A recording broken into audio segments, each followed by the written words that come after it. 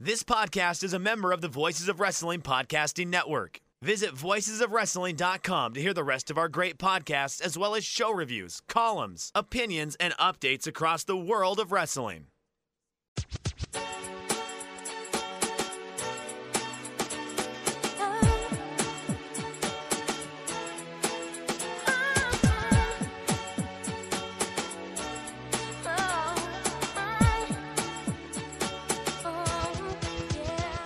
This is Everything Elite, presented by MyBookie, the world's best podcast devoted exclusively to all elite wrestling and the elite extended universe. I'm Aaron Bentley. I'm joined, as always, by my good friend, Mike Spears. What's up, Mike? Hey, y'all, it's your old pal, Aaron Mike Spears. I'm doing all right. I'm hanging in there. You know, it's real fall hours up in the compound, you know. Had to go get a haircut today, and I was like noticing the leaves change. I was like, oh, it's that time of year already. So like real normie, like middle-aged shit. How are you holding up there, AB? I'm okay. I had to work way too much today, and I'm pissed off about it. So a lot to do. Going to visit my mother, so I needed to get additional work done. You're going to be a lake boy. Well, too cold probably to be a lake boy at this point, but we'll see. I mean, you don't have to go out on the lake. Just by being at the lake, you're a lake boy. That's true. My mother says, you just have to bundle up. You can still go out on the boat. And I'm like, fuck that. Why would I want to like ride around on a boat in the cold? What do I gain from that? I mean, being on the boat, away from society, humanity, be alone with your thoughts. I mean, you might not want to be alone with your thoughts, but... No, that sounds miserable. That's fair. That's fair. Okay, well, we're also joined by a man who loves being alone with his thoughts. It's Nate, aka Epitasis. What's up, Nate? How are your thoughts? How are my thoughts? How are my thoughts? Well, let me ask you this. Invasive. Intruding. Well, here's what I want to know. At any point in your life, did you used to watch all types of promotions? Yes, I did. Okay, just wondering. It's something I've been thinking about. I'm so glad I finally get the reference now. I was quite literally just listening to our special edit of that before I got on the call here. But I don't remember the second line. You got to get later in it for this stuff to really stick with me. But nowadays, come on. I'm sorry. No, that's the line. Oh, come on. Okay. Yep. No, can't propel the bit any further than that, I'm afraid. I'm also mad about work. So we got some moody boys. This is Street Fight on the show tonight. Yeah. Fucking work. It's a pain. Who needs it? Get rid of it. I would not be hedonism to Mike, though, because I know Brian's had a turn. I refuse to be publicly horny. Respect that. Yeah, I think Aaron's got that corner covered. I take care of for everybody. I will not be wearing a collar with my name on it. Did you have a studded collar at one type? Because you're the one person on the show that I expect that would have a it's not. That's not out of the realm of possibility, right? For yeah, having a spiked collar around. Yeah, yeah. Of all people on the show, yeah. I mean, I guess we wouldn't call it a collar. A choker. You might have a choker. Yeah, a spiked choker. Are you guys saying this as like I was a punk rock kid, or like I'm a horny boy?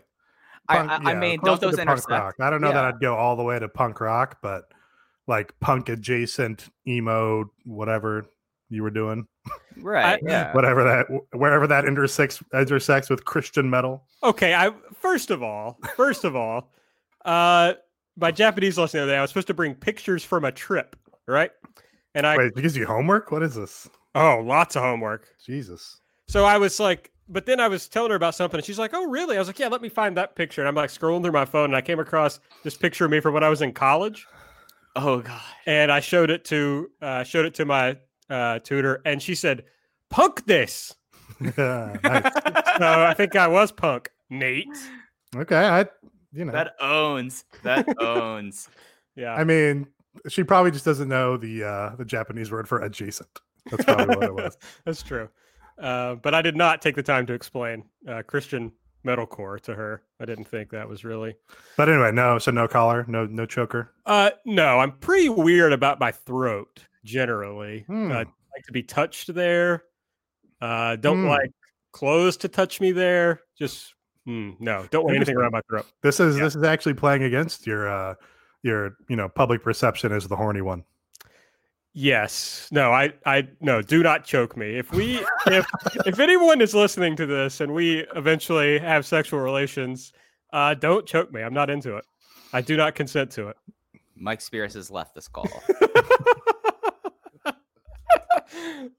Well, it's good for people to know, I think. Yeah. Oh no, my boundaries. Yeah, absolutely. It's more specifically, I don't. Well, we're good. We're good. Moving along. Next segment. Yeah. All right. So if you want to tell us about your chokers, feel free to do so over on Twitter at Everything AEW. I'm at Aaron Like the Car. Nate is at Epitasis. And if you want to get real specific, Mike is at Fuji Heya. So hit him up. I mean, I know I have lights on, but I could already feel my skin looking like that's like a nice solid pink at this moment. Subscribe to the podcast. Please give us a 5-star rating. Give us a review if you use the Apple Podcast app. And if you would like to support the show, you can do so over at patreon.com/everythingelites. First of the month. Great time to subscribe. We'll tell you later in the show what's coming up this month on the Patreon. On the show tonight, we will play Elite or Delete. We will run down this week's Dynamite, episode 52, by the way. We'll talk about ratings. We'll talk about Dynamite coming up next week. And yeah, that's what we're going to talk about. So as we do, let's get started with Elite or Delete. Delete! Elite! Delete! Elite! Delete! Elite! Elite! Delete! Elite! Delete!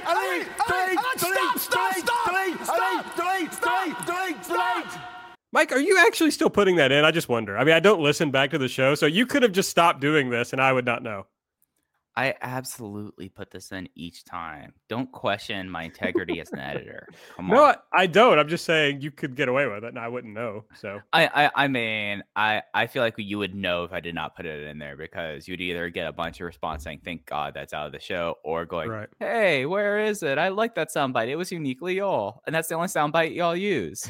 Yeah, I guess that's what's funny is that we don't use like drops in the show, just that one. So that's kind of funny. It's because I do not have like a soundboard at ready, just constantly like hammering in drops and being really annoying with it. Like that's my production note there is, if I had the soundboard to just constantly drop in like really bad sound drops, I absolutely would. Yeah, I think it's pretty funny. So we could do that. Maybe in the future.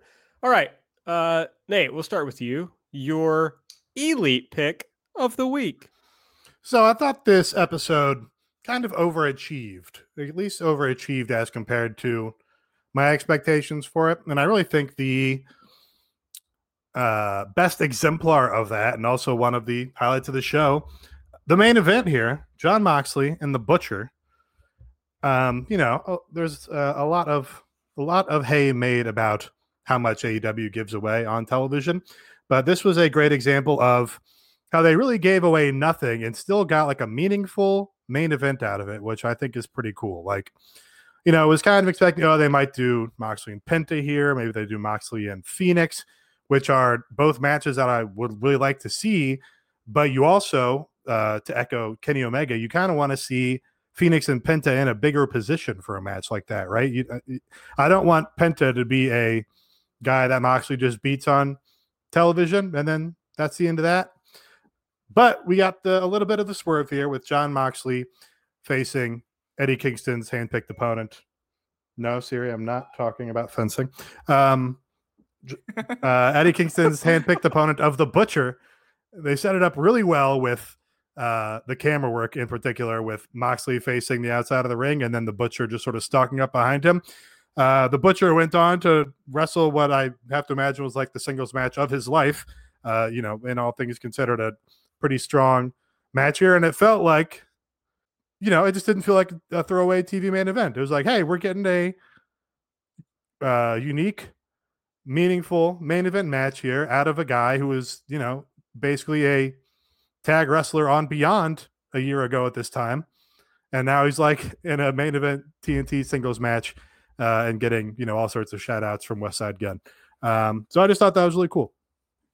It's something where I err on the thing of that they are doing so much all the time and doesn't let things breathe. But given that this was the second taping that they had after pretty much having to rewrite the next few weeks because of COVID, this was like a good opportunity for Butcher as someone who was able to perform, and Jon Moxley to have a title match. That, I mean, when I compare it back to stuff like the dreadful Jake Hager TV match and like just like general like stuff about like how these TV title matches sometimes have been kind of a little bit strained, and I'm just like, all right, wrap it up here. This one told like a really cool story, and I think like that was something that you have something that's essentially meaningless. There was like no doubt that Moxley was going to retain, but providing enough story and enough like good framework within the match that you do get at least the slightest kernel of doubt in your brain about like, hey, Moxley's knee is going out and it might not go out this week, but against Lance Archer, that's going to be a major like topic of conversation, and that's going to be something he has because he'll have like 3 title matches in 4 weeks.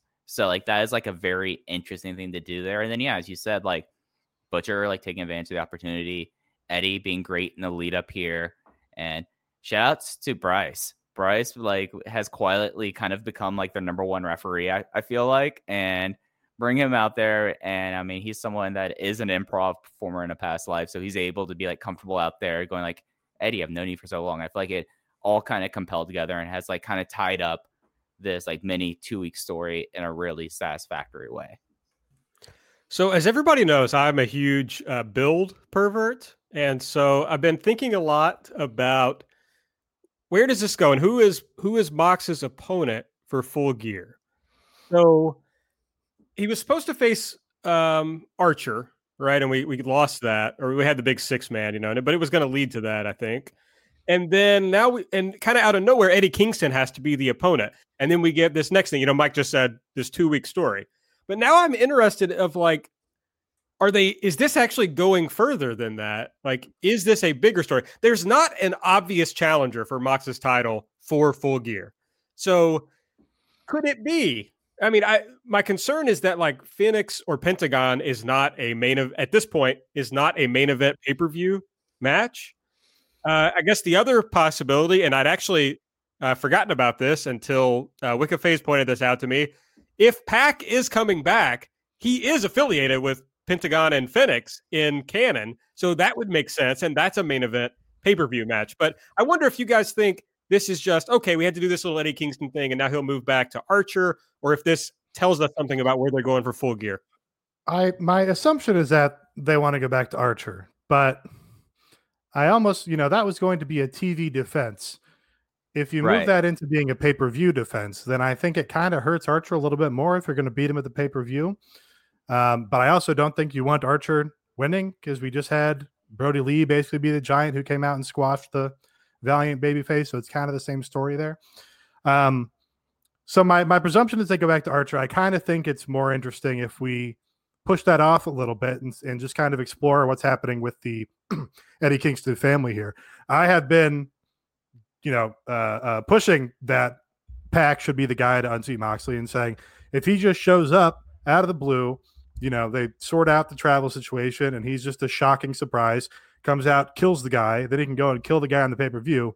Like that hugely gets over. He's obviously super credible. And I think that's a great thing to do for like the next story with the world title there.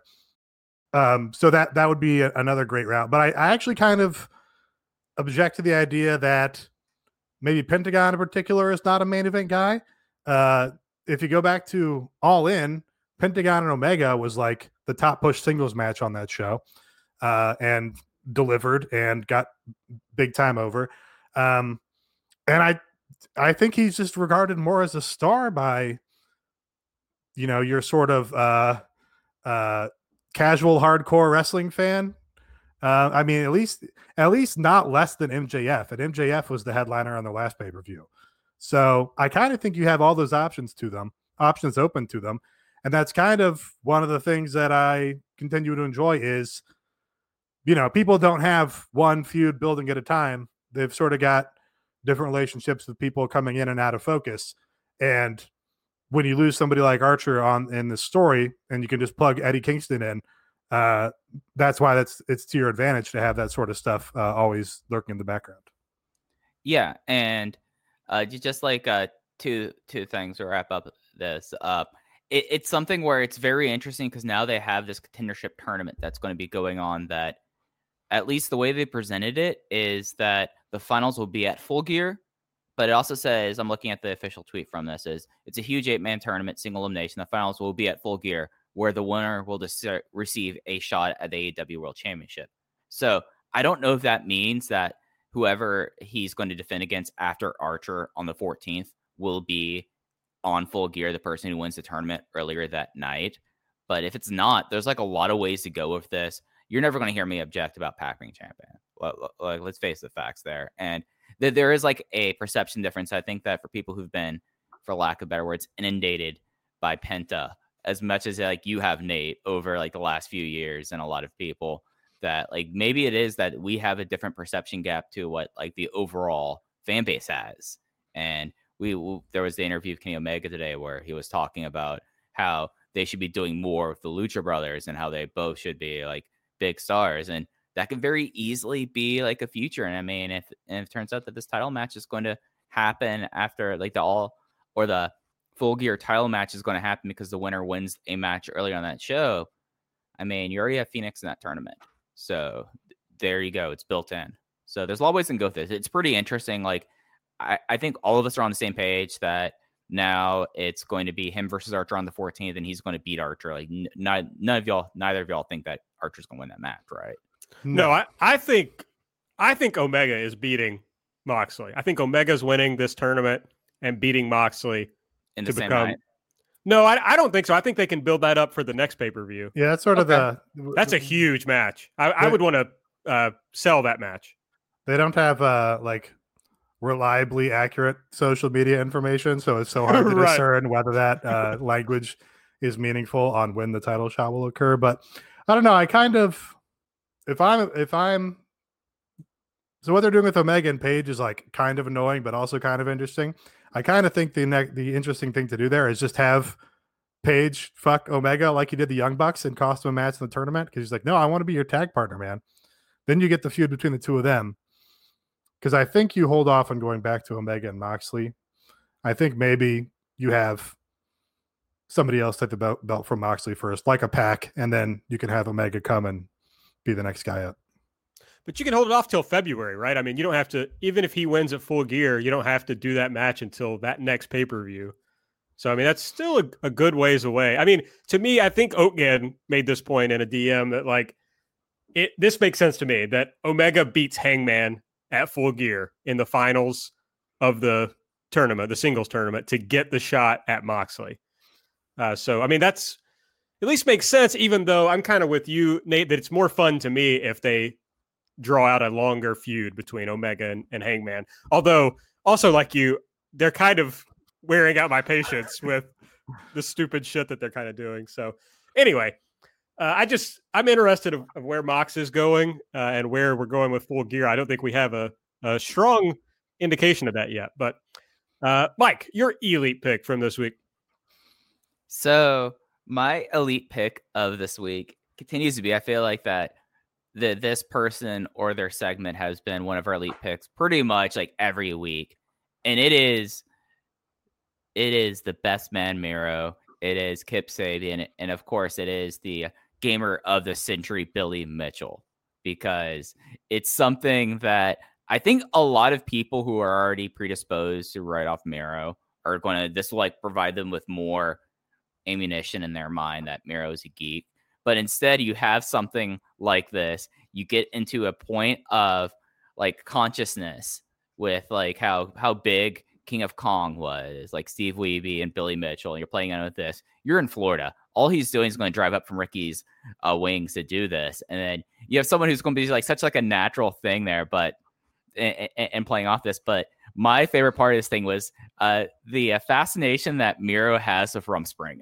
That cracked me up like enough that like I went back and watched like the full cut of this like several times. Like Miro's, I like to believe that Miro like came across him like an Amish and discovered what Amish people were when he moved to the States, and now he's completely fascinated by the idea that Amish teenagers go with the English and they go party a whole lot and they decide whether or not if they want to return to the Amish community or not.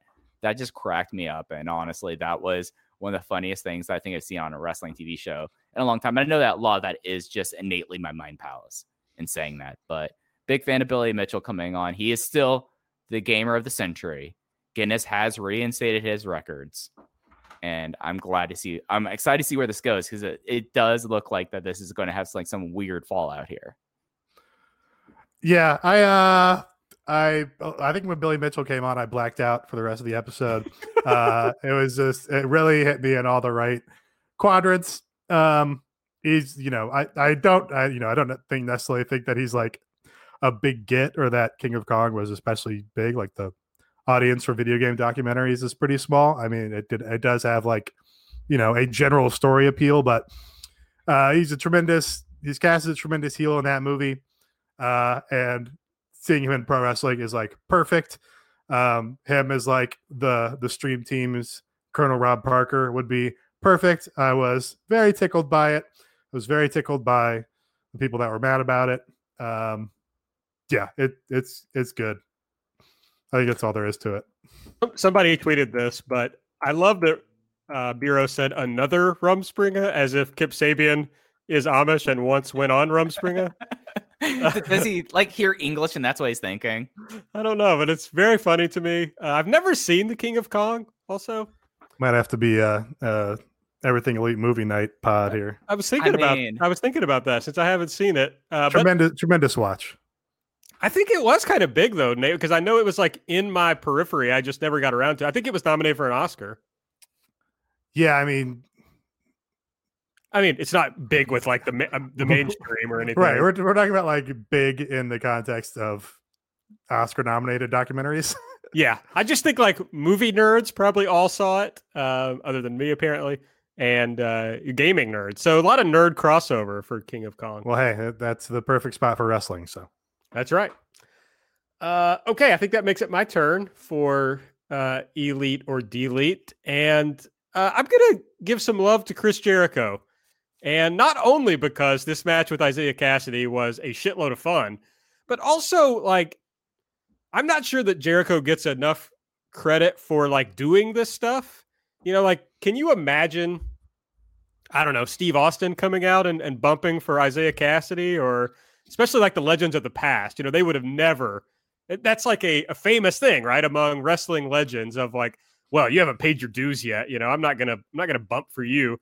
And Jericho, the whole first part of this match was him just like getting Isaiah Cassidy over, like selling big time for all of fucking Isaiah Cassidy's offense, who's never had a singles match in this promotion. So I just think Chris Jericho deserves a lot of credit for being a guy willing to help people get over. Yeah, I agree with that. But more important than just that he does it, I think, because we kind of like assume that he does it. I don't know. He's kind of like, you're right that I guess he doesn't get enough credit, because we're kind of like, oh yeah, it's just Jericho. Like he does that. But he also like goes out there and performs and puts on again a match that overachieved. I thought a match that was, or at least surprisingly better than my expectations. And you compare that to when basically they tried to use Chris Jericho to get Fandango over and do a big build to Fandango beating Chris Jericho at WrestleMania, and it meant just absolutely nothing, and the match was absolutely nothing. When Chris Jericho like goes 50-50 with somebody in a match and then squeaks out a win with them here, or even gets pinned by them, or near pinned by them with like Scorpio Sky or Jungle Boy, it's just like it's executed better and it means more. Like him having a singles match with Isaiah Cassidy definitely did more for Isaiah Cassidy than Fandango beating Chris Jericho wrestling. It just, it feels more earned. Maybe it's just because the match is better, but actually what it probably is probably just a symptom of the WWE booking, where it's like everything, feels phony and put on. And it just feels like, oh, The Office booked Fandango to go over Chris Jericho. Who cares? Whereas here it's like, I don't know, you just buy into it more. Yeah. And it's not just that you buy into it. You could tell that he's like enjoying this. Like it's something that we go back to like Darby, Jungle Boy. He's done stuff with Sky, even though Sky is obviously not any sort of rookie or anything. but he likes these kind of things. And he's in a position now where, especially in AEW, where Chris Jericho ain't going to do anything he doesn't want to. Chris Jericho is at the age of his career. I mean, they're having a whole entire episode that's devoted to his hubris next week. Like, he chose to do this, and he did this in a way that, I mean, you get to kind of like sense that he's someone who enjoys doing these kind of things. And as you were saying, like, this would never happen 15 years ago. This would never happen 30 or 40 years ago, other than it's like, you're coming in here and you're going to make my local up and comer look great. So like, it just was like, just like a nice thing. And then like as you were saying, like Isaiah Cassidy, like overperformed. And it's one of those things, like, you come out of these matches and you're just like, hey, no, like, good for you, Chris Jericho. Like, there's a lot of things about Chris Jericho that you don't have to be that you shouldn't be complimentary about, but like his willingness to do something like this and seeing of his own design, I think is something to be as celebrated as one can be about something like this. I thought that this rocked, and I thought that this was a cool thing for him to do. And maybe that's the difference, is that, you know, in WWE, presumably they told him he was going to be working with Fandango and putting him over. And now he's clearly picking who he wants to work with. So I'm sure that's some of it. Yeah, and we went through that whole segment without mentioning, oh, yeah, and he put over Orange Cassidy in a multi-match feud. Yeah, it's almost like he's like, dude, I fucking got Orange Cassidy over. I mean, I know he didn't, but he's thinking this. He's like, now let's put it on hard mode. Can I get Isaiah Cassidy over? You know? Maybe he's just fond of Cassidy's. Oh, actually, I did not put that together. Very impressive, Nate. Well, you said both of them in a close amount of time. It's pretty easy. Yes. All right. Well, let's look at some things that we did not like on this show. So, Nate, what would you delete from the show? What would I delete? What would I delete? I didn't pick anything to delete. I don't know. I kind of liked it. Was a mostly good show for sure. Okay, I'll just take the easy one. They gave away Ricky Starks and Darby Allin. I guess Dave just tweeted that it did a really big number, and I guess that's what they want to do in the first match of the show, is put on a big match that people want to see, and that's going to be a high work rate match. And it was a great match. But, you know, we've talked about giving away stuff on TV in this promotion, and I understand they want to also have stuff that draws people to the television because it's a television-based promotion. I guess I'm just fond of the traditional card layout where the most important things go on at the end of the show. I feel like I would have excused them giving this match away in general as part of this feud if it was like the main event and there was like, big main event on Dynamite this week. It's the match we've all been waiting for, and they built it up that way. But they kind of just did it in the first match, and it's like, oh yeah, here's this thing that we've been doing for however long, and it's happening right now. I don't know, just it kind of minimizes it in my mind, and that's too bad. But it was a great match. There's just a lot of great straightforward matches on this show, and I guess it did a big number, so it pretty hard to really find issue with it. It's something where, like, yeah, they gave it away, but it's also putting it where it did shows a lot of confidence. I feel like knowing how they do, like, both starting out hot and then also the importance they put on the quarter 1, quarter 5, and quarter 8.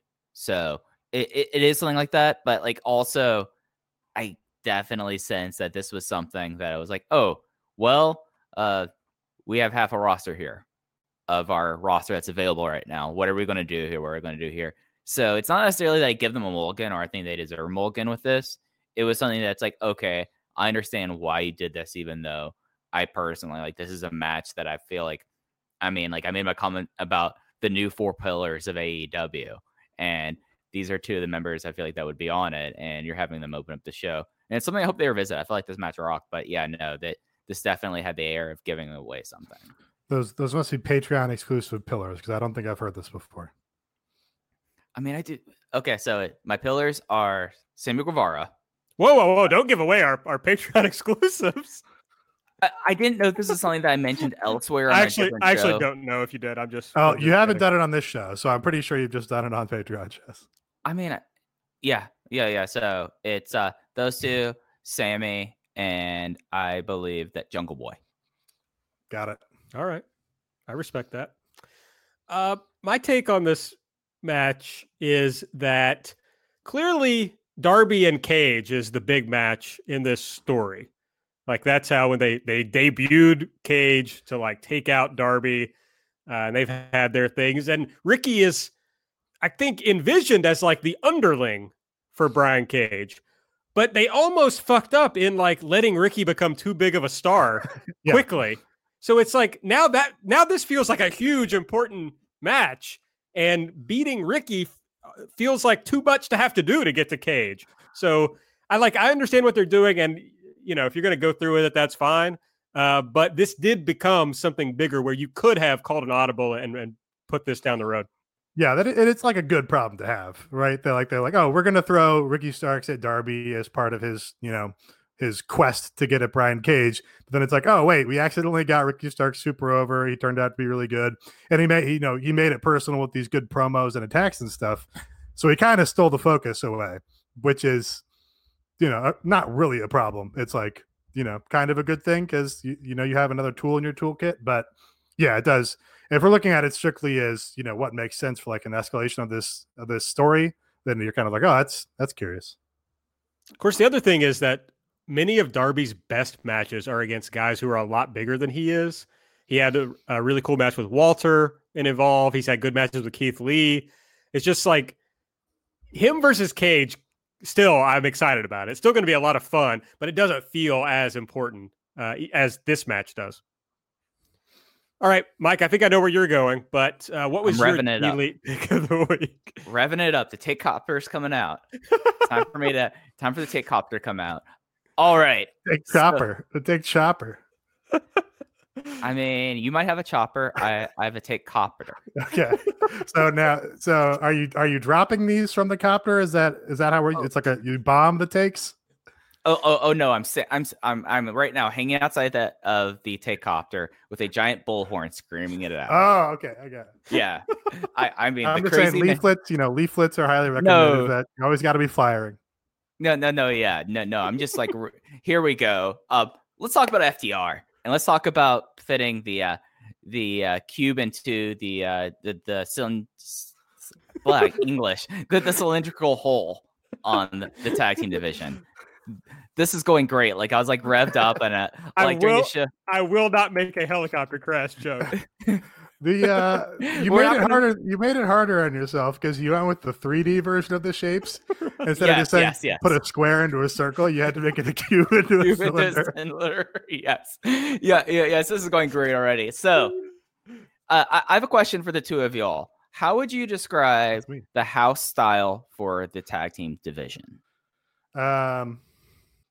Like PWG sprints. Yeah. Okay. It's like they're like sprints, but they're long. Yeah. Yeah. PWG sprints where Super Dragon did not give the guys any sort of guidance for how long they should go. And they're like, yeah, we're for sure getting all our shit in.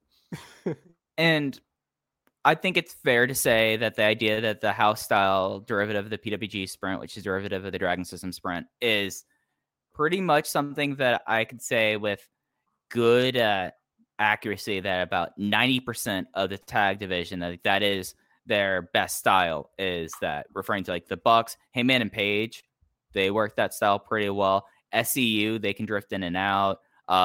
The Jurassic Express, Private Party, that's all they know how to do. Lucha Bros. I mean, the best of getting our shit in. And then you have FTR, who are doing this Southern style imitation that they have like this match that it's a 20-minute time limit match, and you're forcing teams that like, was this match a bad match? No, like it was competent. It happened. It was a match. I was like, all right, I can't like say this is a bad match, but you ever walk away from a match they're like, that's competent, but I utterly hated it. That's how I felt about this match. And it's just like, it's so frustrating because this tag team division and FTR performed so much better doing this style. Like FTR's best match in the promotion, I would wager, is the 8-man tag they had at one of the weeks of Fyter Fest, where it was pretty much just an all-out sprint. The 8-man, that was them and Bucks versus Lucha Brothers and Butcher and Blade. Like that was, I feel like that was their best match they've had in this promotion. But they keep on bogging this down, and now we're up to almost like 5 months of this, And at like a certain point, like you could see like the frustration and like the way of that they're not very good at doing this style. And I think a lot of people look at them with like NXT blinders for a long time instead of looking at who they are. And it's not that they're a bad team. They're just not, they just don't fit in a way. And I feel like that without them fitting correctly, or like them being willing to adapt this, and they have to do like this kind of match, that it's just like a slog. And they just get, and it's one of those things that like, I guess we're supposed to be building up to the Bucks and FTR, which was supposed to be a dream match 3 years ago. I can't care about that whatsoever. Like, it's like, it like kind of like now has like this sheen over the tag team division, where I feel like the tag team division for a long time was one of the more interesting parts of the company. And it's just like, you have to look at the top and you look at what happened at All Out. You look at what happened on the show. And then you get the whole entire thing about them not doing title matches. And now they suddenly now do 20-minute TV title matches. And that's just stylistically incoherent. Yeah, I agree for the most part that that's not really working. I think I disagree entirely on why it's not really working, because I think the dirty secret is they are well suited for the PWG sprints and fitting into this style. It's just what we have here, folks, is a problem of ludo narrative dissonance, where they keep telling us that's not our style. Our style is old school Southern tags. Our style is all this old Four Horsemen bullshit and all these old names that we can drop. And that's just not actually how the matches end up working, which I think is, wise for the contemporary audience. But they just replaced, the high spots and the flips and this shit from the PWG sprints with like frequent tags and like Southern heel spots that are novel because we don't see everybody else do them. So I think it kind of half-assed works that way, but then it chafes against us because they keep telling us the total opposite, and they keep telling us that they're doing something they're not, and they just keep being annoying on the microphone and talking about and annoying on Twitter and talking about their influences and shit. So I do think it doesn't work, but I don't really think the matches are the reason, or I don't think it's because the matches are bad.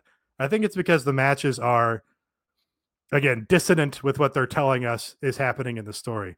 Because I kind of think the match was sneaky good. Again, I thought it kind of overachieved for my expectations. But that's why I kind of am giving a chance to this new 20-minute gimmick they're doing. Because one, it's kind of funny the way that they're presenting it, and two, it kind of gives them just a more obvious heel tactic to break them away from this thing of, oh, we're different from everybody else just because we use the tag rope. Woo. Like, that's less interesting. But now we have a more obvious, like, heel tactic that they can lean on. I just think that they are. So I disagree with everybody. I kind of agree and kind of disagree with everybody. I think they are exactly what they say they're not. Because I think what they are is spot monkeys. Except... That's what I said. Well, except their spots are old school Southern tag heel stuff instead of being flipped. But my point is that none of the shit goes together. Like, they are literally just doing spot after spot after spot. There's no coherence to the narrative of the matches. And that's, I don't know, maybe I am fucking agreeing with Nate. I don't know. But it is like, okay, the key to what you're telling us you want to do is telling a coherent story where this is the same problem they had in NXT, where you start by you're working over the arm, but then the arm has nothing to do with the rest of the match. And this is what they do. It's just like constant shit. They're just like spamming. It's like, I'm trying to think of like a good example of, it's basically a fucking thing where you're watching a compilation, but it's just like the thing changes like every 3 seconds. So it's like they took good Southern style tag matches, but they just cut up the spots and like mix them up and randomize them and then just played it over and over. And that's like the match that they put on. Just what they do means nothing, I guess, is the point that I'm making. I don't know. I wish we had crowds. This is the time we really need crowds. It's like, is anybody responding to FTR? I have no idea. I think they would probably work better with crowds, because I think people would be predisposed to booing them, and then they would just have like some kind of heat that they could appeal to. But I want to amend what I said because it occurred to me that the Ludo and Ludo narrative dissonant might be specific to video games, but the theme or the thrust of the word is the same. That the narrative that they're telling us is their character and their story doesn't match with the actual content of the matches. All right, my pick is, I don't know, maybe it's a controversial one, but it's the Cody promo. I think everybody hated the first part. And then when he came back, I think everybody liked that part. And I thought that was the worst part of the promo. It was like, to me, he's lost all cool, even like in his own way, ace energy. And it's just like everything he does is cringe at this point. And especially like screaming, no, as in no regrets. I'm like, this fucking sucks, dude. It's like, this is not good. So yeah, I hated the Cody promo. I thought it was bad. It was for sure overwritten. The whole first part of it was, like you said, the like cringe melodramatic thing where, again, you can see him sitting down with a notepad and writing out all these overly elegiac phrases or something. But yeah, I just thought the end was good because it was the only part that felt like it had any real like emotional resonance from him. It just was, I think, better performed and felt like a real person effectively communicating passion instead of a person reading their overwritten script that they came up with earlier.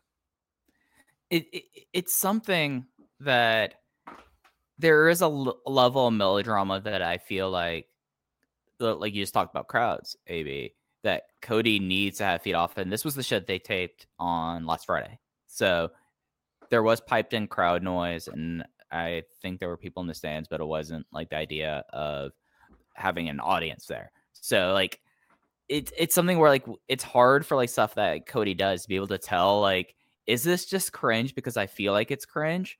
Or is it something like when he was like talking and did that promo of Jericho where he says if he lost the title, if he lost the match, he would never challenge for the title. That does, and he called him like a dick. Well, like which is like a preposterous thing to say on national television when you're angry at someone. It's like, you're a dick. You should be saving for the future, but savings accounts suck, and investing can be scary. We combine the ease of savings with the real returns of investing. We call it Save Vesting, and it's only available in our new app, Stairs. Stairs offers 4 to 6% returns, no fees, and you can withdraw anytime. Do your future a favor. Visit stairsapp.com today. And let it work because the crowd bought into it, and it's just so hard to tell. And it's not like me excusing it. It's just one of those things that I feel like that we're getting like unfiltered things that there's no sort of reinforcement or yes or no unless we see actual like viewership data, and they change it based on the viewership data. So like I can't tell, but I came out of this like, and then we had the long brawl, the really long brawl.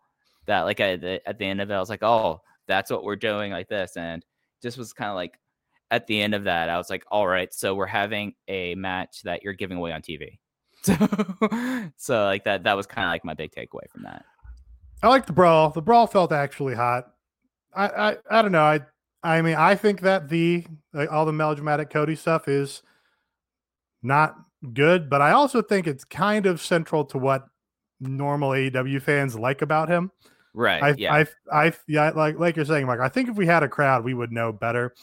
But my guess is if we had a crowd and it was the AEW fans that we had back when we had crowds, I'm pretty sure they'd be really into it, really behind him. So, well, I'm not really a fan of melodrama, but I love drama, and that's why I plopped down some bets over at MyBookie.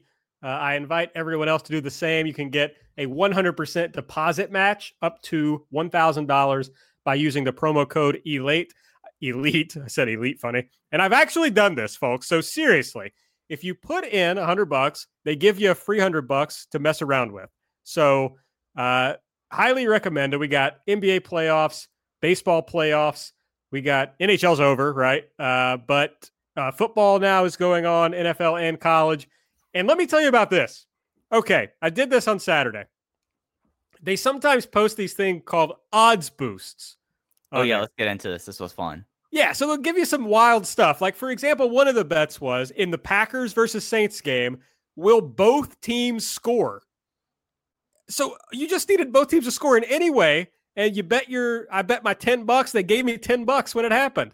So if you play it smartly and you kind of wait for them to post these odd boosts, Right. I think on Saturday you could have made $180 just off of betting all the odds boosts. So Yeah, I mean, some of those odd boosts, to be fair, they do have a couple of gotchas on there. There was Florida State plus 15 against Miami, which of course did not happen whatsoever. But it's something that they constantly do these contests. Like right now, I'm not a big NFL guy, but they sometimes will like throw out like free entries into their NFL Survivor. So like I've been like doing NFL Survivor, and it's like a free pool. Like the last people remaining get $50,000. So like there's all kinds of stuff that goes on there. AV, I know you kind of also got a little bit into some of the other games you can play on MyBookie as well. Yeah, they do free blackjack tournaments like every day, and they give you like $2,000 in chips or whatever. And so my thing has been to just bet it all on one hand and just see if I can keep doubling up, And I figure either that'll happen and I'll make it into the top of this thing because it's like only the top 10 places pay, or I just lose quickly and I can just move on with my life. But yeah, there's lots of ways to try to make a little money over at MyBookie. So I encourage everyone, go over there, use the promo code ELITE, and you'll get a 100% deposit match up to $1,000. So again, you put in $100, they give you $100 extra bucks. So head over to MyBookie, use the promo code ELITE. All right, ratings time. AEW up slightly in total viewers from 835 to 866,000. Also up slightly in the demo because they went from a 0.32 to a 0.33. But there were way more demo viewers watching TV on this night, so that dropped them actually to 12th in the demo. So I guess no celebration for Tony Khan, who's told us that if they're in the top 10, I believe, they celebrate. So NXT also up slightly to 732,000 from 696. But they were, and slightly up in the demo to 0.19, but down to 50th. So you can see that there were a lot more people watching TV on this night than on usual Wednesday nights. Yeah. So the big thing this Wednesday was South Park had a season premiere, and South Park season premieres. I know you're shaking. I see you shaking your head, Bentley. It's fucking 2020. People are still like coming out. People love South Park. People love South Park, and they love the season premieres. It won the night, and then. Interestingly enough, the NBA Finals had game one going up against this, but NBA Finals ratings were down 50%. But you also had all these baseball playoffs. I mean, like there was a rain delay that finished in the top 10. But after like after South Park, after baseball playoffs, and then after the news, there you had AEW. So like out of like everything out there, it's not anything that I would be really angry at specifically. I mean, NXT almost dropping out of the top 50. That's something that like you're doing better, but hey, everyone else is watching something else. And I mean, going from 9th to 12th is like, okay, they're not like popping bottles, but going from 38th to 50th when you're doing better, like that's a kick to the stomach. Like that stinks. And the one like big thing that I thought was interesting, the biggest demo change between the two shows was AEW was up 0.04 from 0.40 to 0.44 and a men 18 to 49. So like everything else kind of stayed flat, but that was like one of the big like things. And then next week technically starts year 2 in TV. And for our Patreon subscribers, if you want to subscribe to our Patreon, I do have a spreadsheet where I have everything laid out and I have everything together. It has all my projections on there, and there's a link to it in the Patreon. So check it out there because I'm starting a new page for 2020 and 2021 for year 2. That's right, folks. Subscribe and get page 2 of the spreadsheet. And page 1, Nate. Don't undersell this. We're not deleting page 1, buddy. No. But you gotta. The draw is what's new and exciting. Yes, that's true.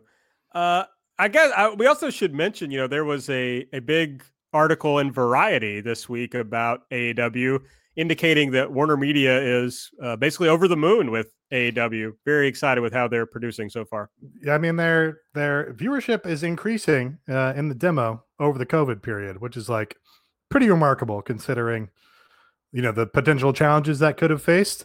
So yeah, you have to imagine they're happy. They, the challenge for this company in general was going to be finding growth when they have so much to work against on the perception of pro wrestling in the United States. because of the state of it over the last 20 years or whatever. So yeah, they can just keep chipping away at that general public audience, and Warner Media pushing them hard on the playoff games and everything else.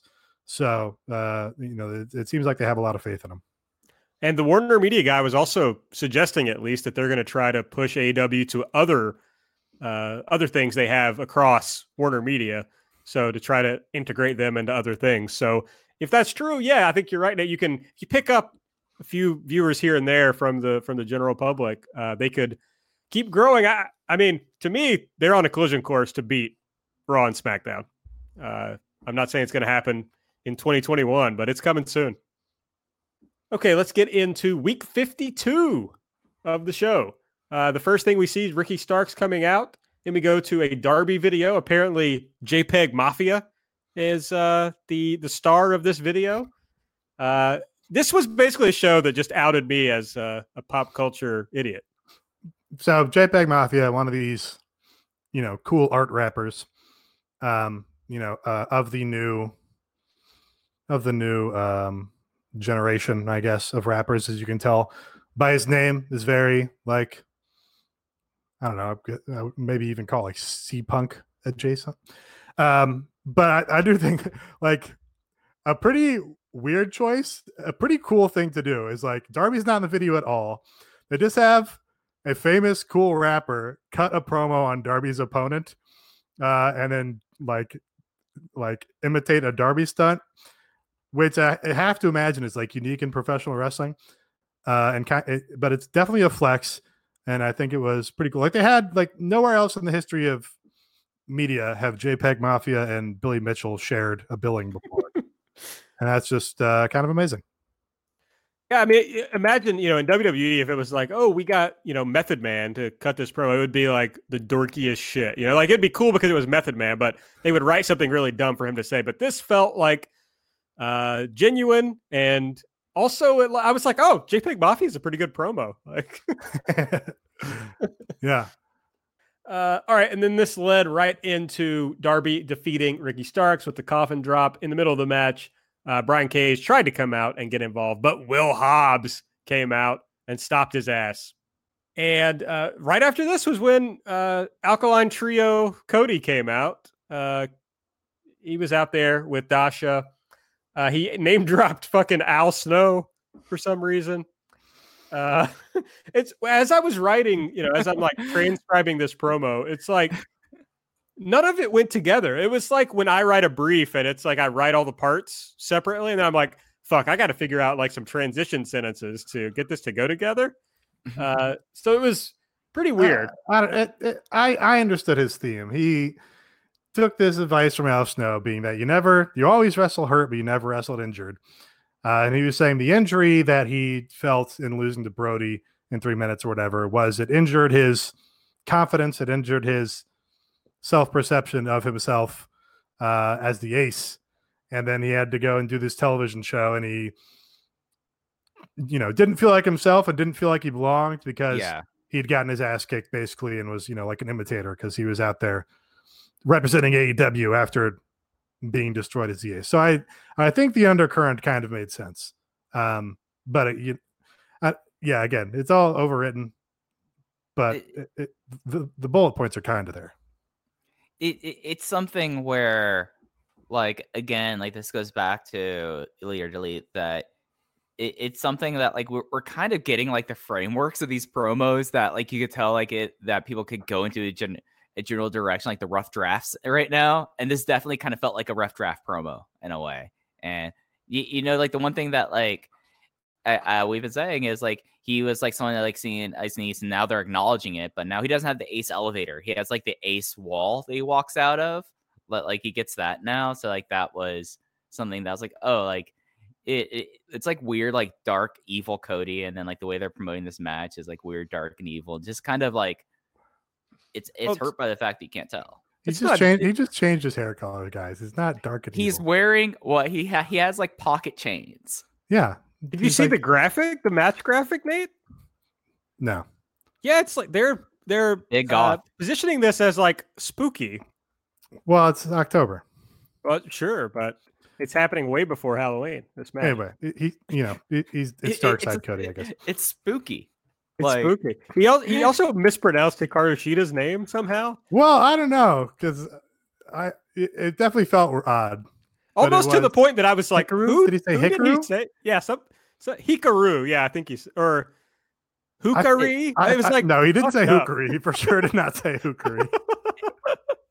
It was fucked up, whatever it was. I was like, what did he just say? But I thought I think there was a point on this show where we're like, have we been saying her name wrong the whole time? So Yeah. Well, Dasha says it Hikaru. Yeah, For sure. But I don't think I think they might be right. And well, I mean, okay, just You because probably Cody is asked Cuban her doesn't mean he Japanese can pronounce Japanese.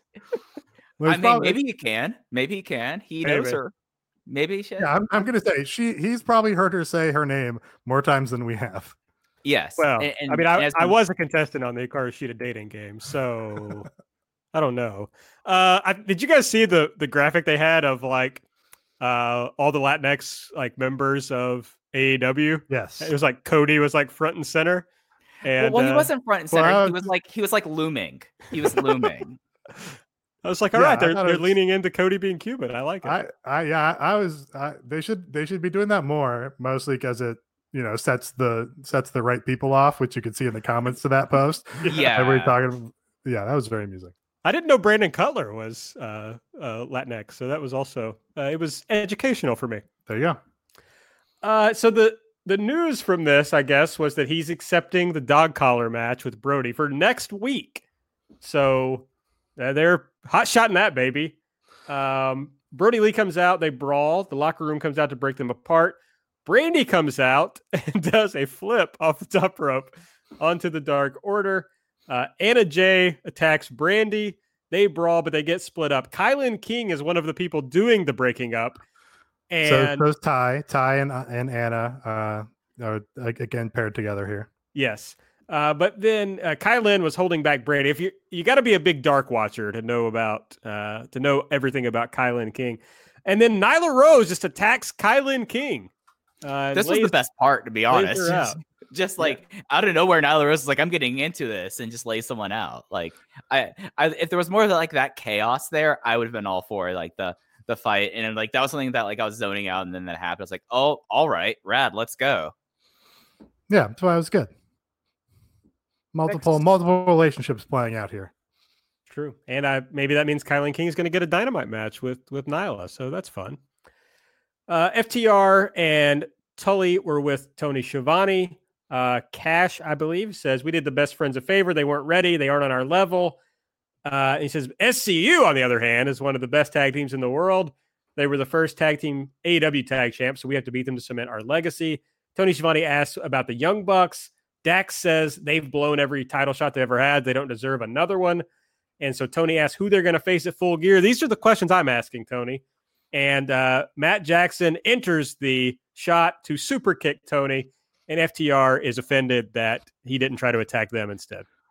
I think that's a really fun character thing that Matt didn't touch them and they were pissed off about it. That's good. Nick must be in quarantine because he's nowhere to be seen on these shows.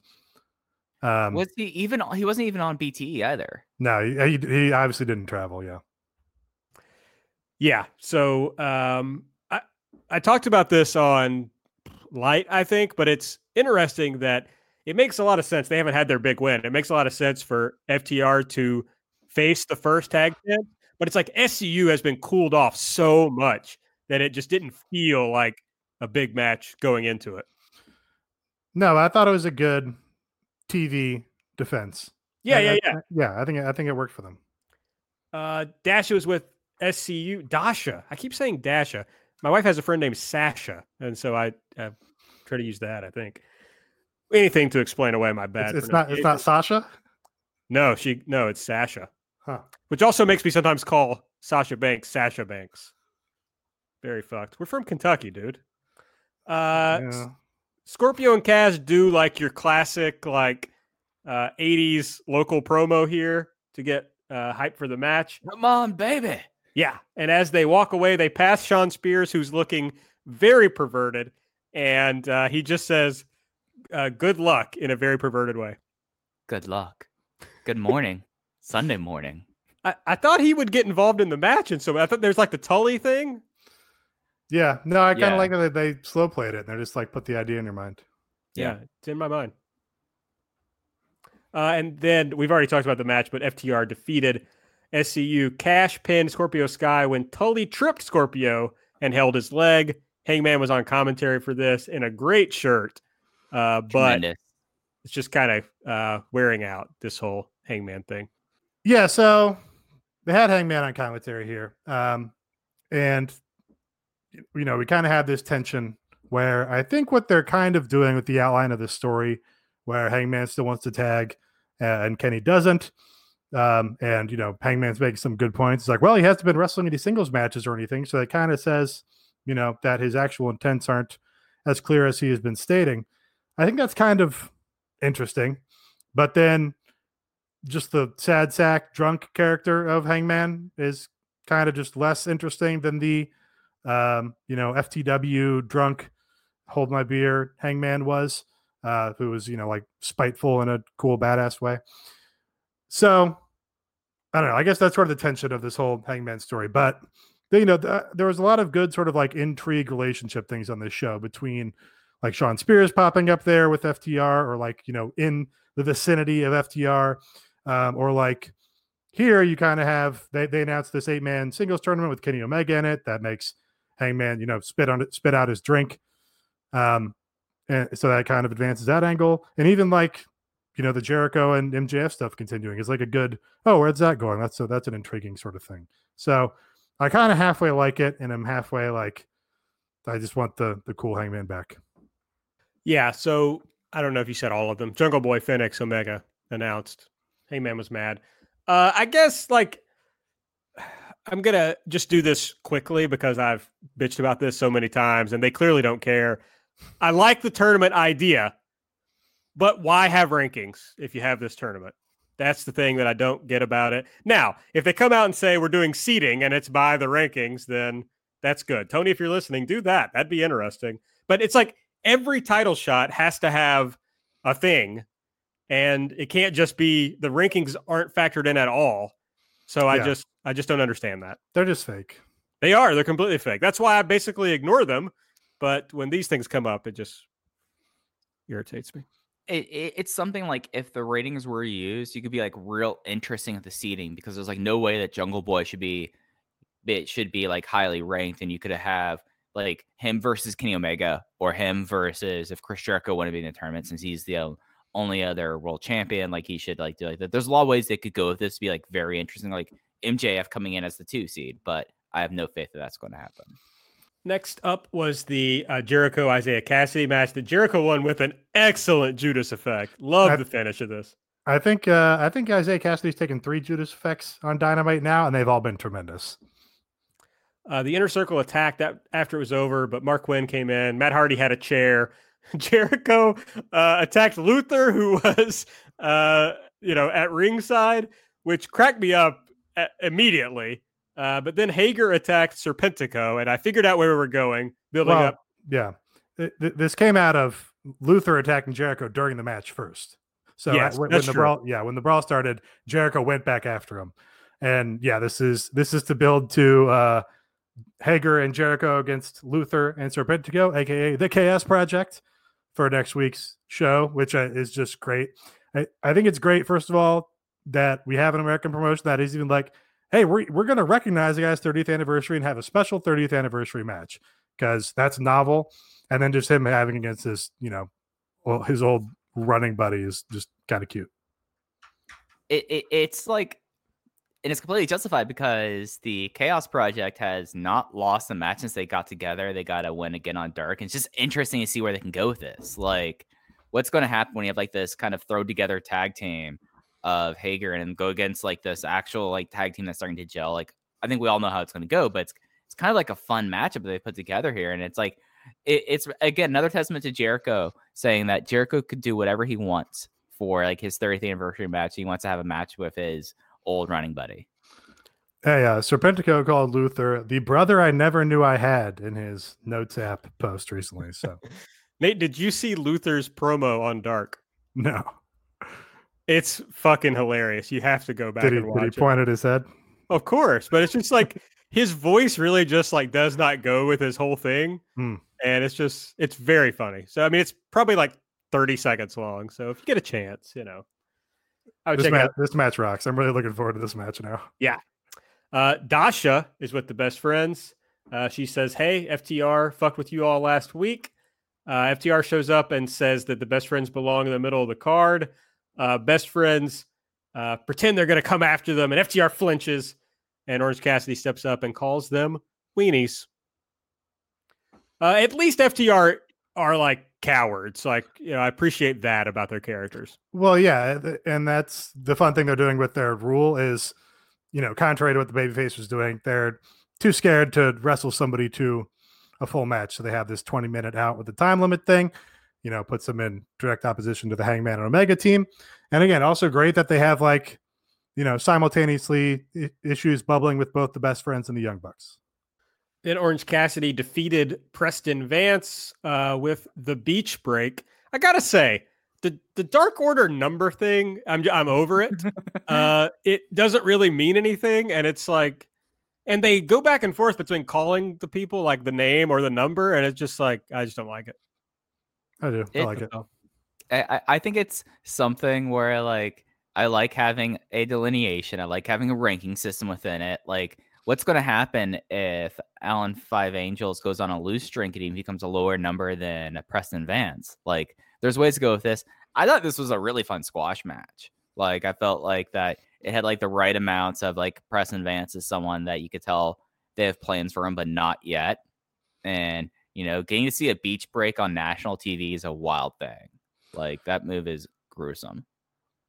I just think it's cool that there's like continuity going back to the days of Player Uno and Player Dos, and that's like carried on to this comedic Chili's evil Scientology cult on TNT on a weekly basis. That's fun to me. Luther has tweeted, 30 years ago at I Am Jericho, I made you squeal, capital S, like a little piggy. And then the Luther emojis. He's got a picture here of him making Jericho squeal like a little piggy. And then he says, quote, "This is your life, and it's ending 1 minute at a time. Tyler Durden." How can't you love this? This is about to be the main event. Yeah, my only thing about the Cassidy Vance match is like they clearly don't know what to do with this iteration of Orange Cassidy. It's just like, go wrestle the Dark Order guy. Okay. Yeah. Yeah. I mean, again, maybe we give them a pass because it's like their roster's all fucked up at the moment. Yeah. But remember when Orange Cassidy was just like the guy standing in the back of a bathroom during a backstage brawl? Yeah. Opening the door, closing the door. Yeah. It was a long time ago. MJF is backstage. He walks into the Inner Circle's locker room. He has brought gifts to congratulate Jericho on his big win over Isaiah Cassidy. And it's Inner Circle satin jackets that he's brought everyone except Sammy. He's mad at Wardlow for not packing Sammy's jacket. Sammy says, he gets pissed. I was like, "What are you doing here, Max?" And Jericho, interrupts Sammy and he's like, "What are you doing here, Max?" And this was a pretty funny moment, I thought. It got a legit laugh out of me. They do a thing about whether MJF should join the Inner Circle. Then they get mad at each other. But Jericho and MJF iron it out. Sammy says, "What a loser," after MJF leaves him. Jericho says, "Perhaps he's not." Yeah, just weird. They've had these fun little skits with MJF and Jericho, and now it seems like maybe they're going somewhere. And you also have the added intrigue of, the Inner Circle doesn't seem to be on the same page about this MJF guy. And MJF, did recently say maybe he needs to join a stable. That's so It's all that's all coming together. Britt Baker returned to the ring to defeat Red Velvet, her first in-ring match since her injury. Red Velvet, another Dark Star. If you're not watching AEW Dark, you got to check it out. Not Dark Star 5, by the way, but Dark Star 4. I'm sorry, not Dark Star 4. Yeah, she won with a neck breaker and then a boot to the face. And then Rebel brought her a glove so she could do the lockjaw after the match. Good little match, I thought. Yeah, like Red Velvet is actually good. And I feel like that they like these two squash matches they had back to back. Like, yeah, I would want to have something more substantive with like Britt Baker being back right now. But like they were effective squash matches. And I was happy that Red Velvet got a bigger opportunity, and she did a great job. Like this was like a fun little like 3-minute squash match, and Britt Baker got to kick someone in the face. That was funny. Eddie Kingston came out with the Lucha Brothers. He says Mox put him in a bulldog choke, but he didn't tap. Mox was so pissed that he called Tony Khan and wanted a contract for another match.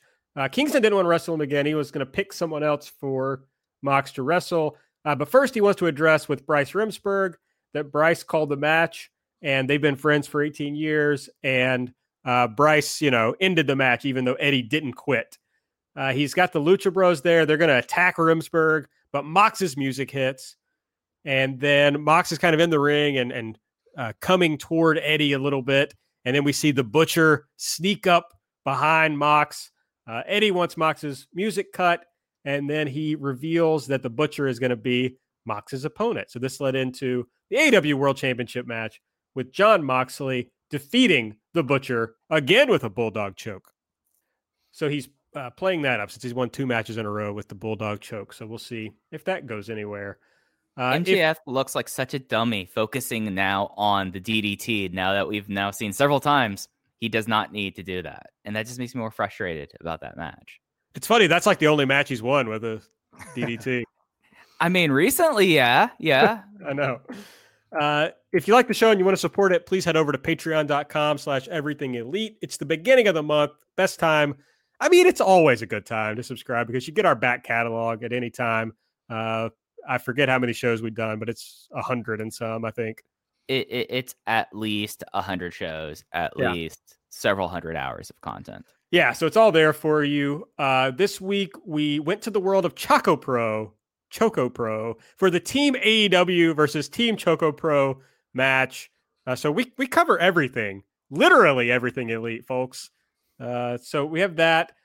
We did our weekly light show, which involves Mike and I previewing Dynamite, reviewing Dark. Nate gives us the recap of the vlogs. This week also featured a pretty long segment about Alex Gracia's career, the Pink Dream, and thinking about a potential This Is Alex Gracia episode. I thought you were going to say it featured a long tangent on the Dream Home Builders stadium home at the site of the Jacksonville Jaguars Stadium, which has been of great interest to me recently on the vlogs. I really solved that mystery.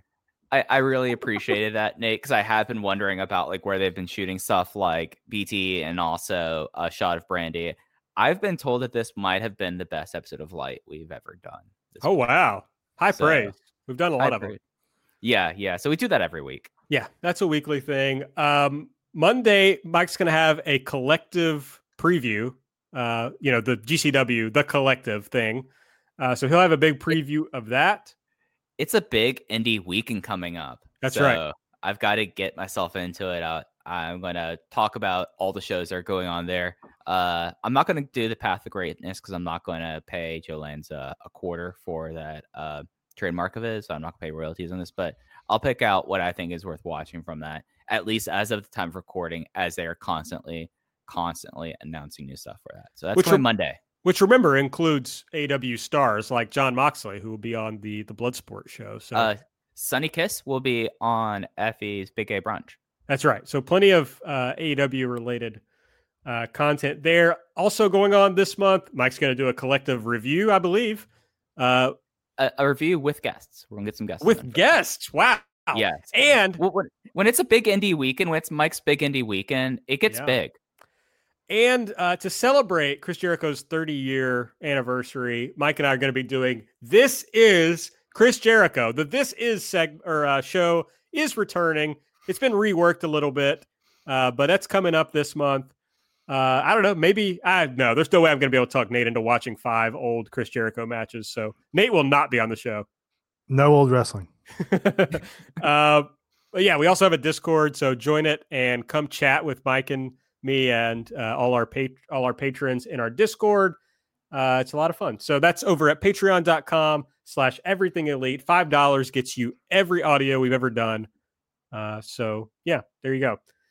Next week on Dynamite, it is the 30 years of Jericho anniversary celebration. The FTW championship will be on the line. Brian Cage will defend that against Will Hobbs. The TNT Championship will be on the line in the dog collar match with Brody Lee taking on Cody. And as we mentioned earlier, the Jericho and Hager team will take on the Chaos Project, Luther and Serpentico.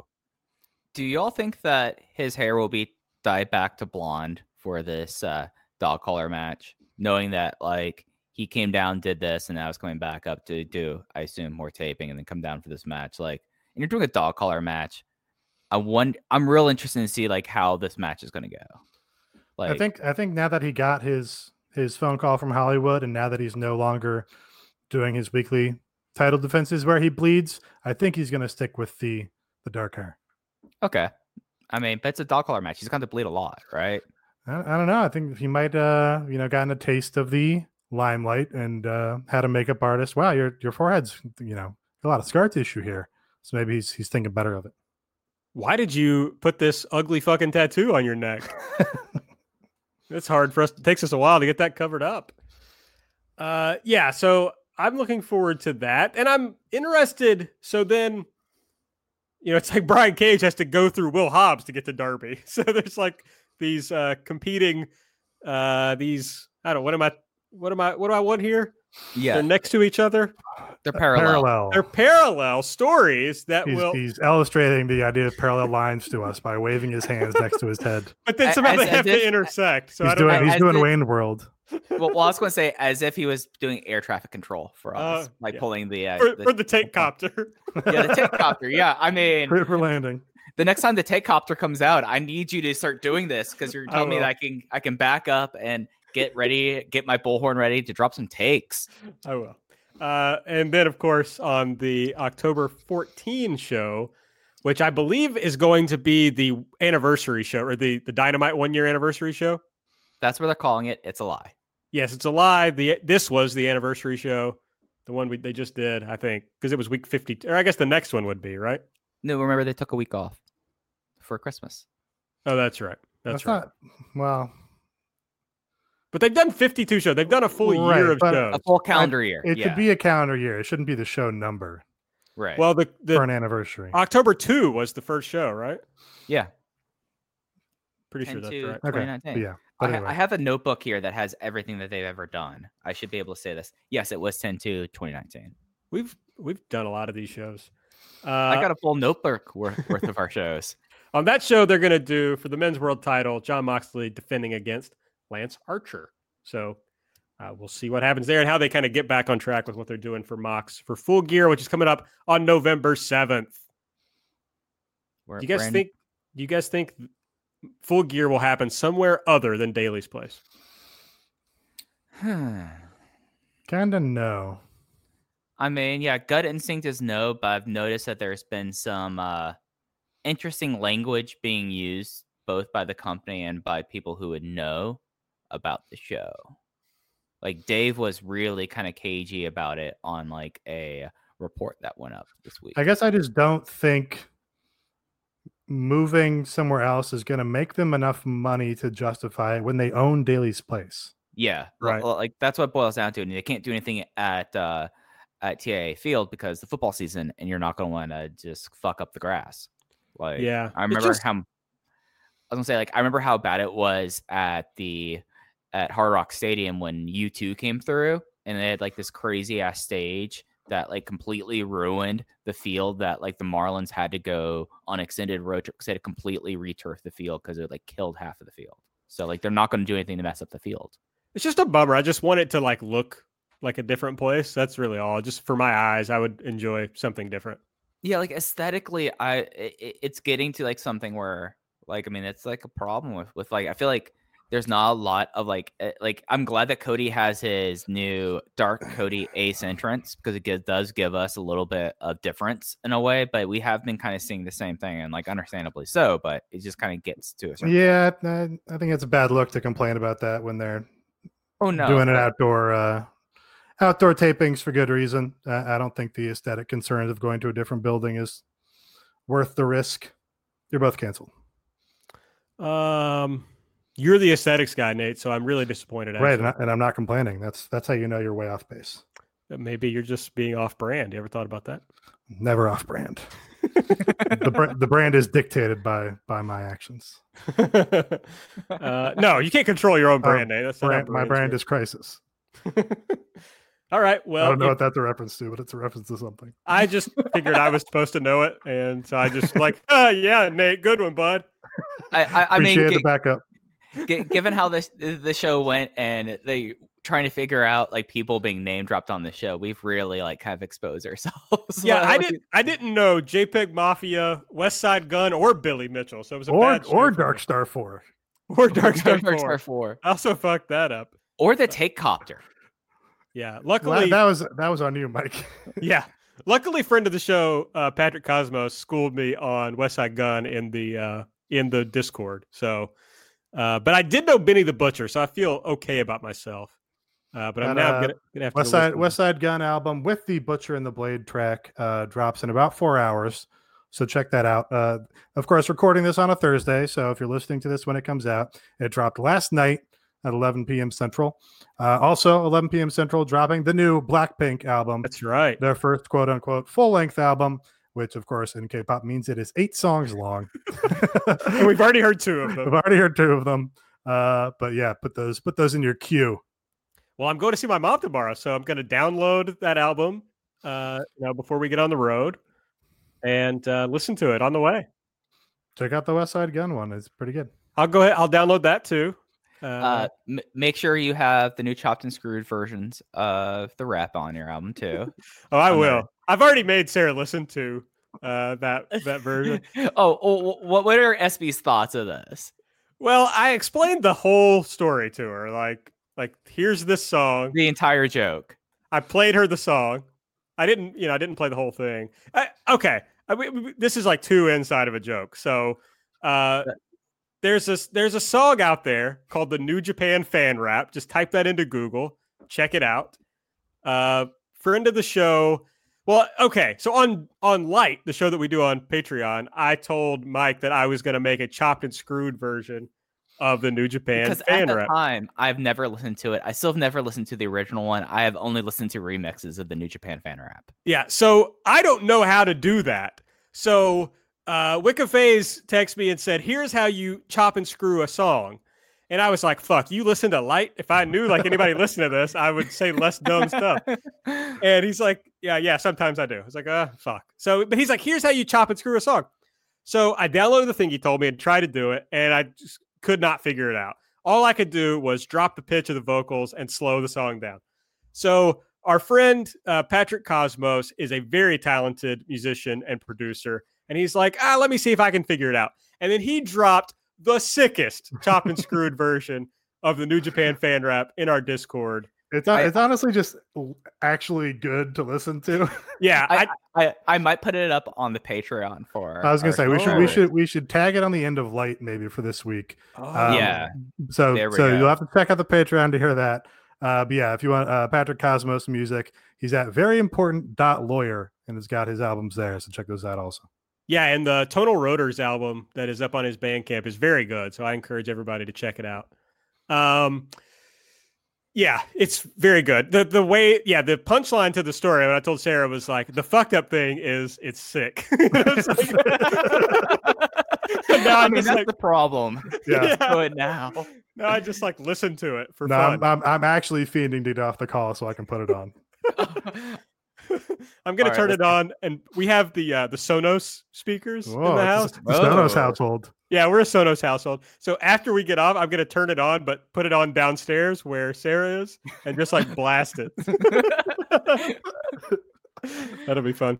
Okay, if you want to hear more about chopped and screwed versions of wrestling songs, go to @EverythingAEW on Twitter. Give us a follow. I'm at Aaron Like the Car. Nate's at Epitasis. Mike is at Fuji Heya. Subscribe to the podcast. Give us a 5-star rating. Give us a review.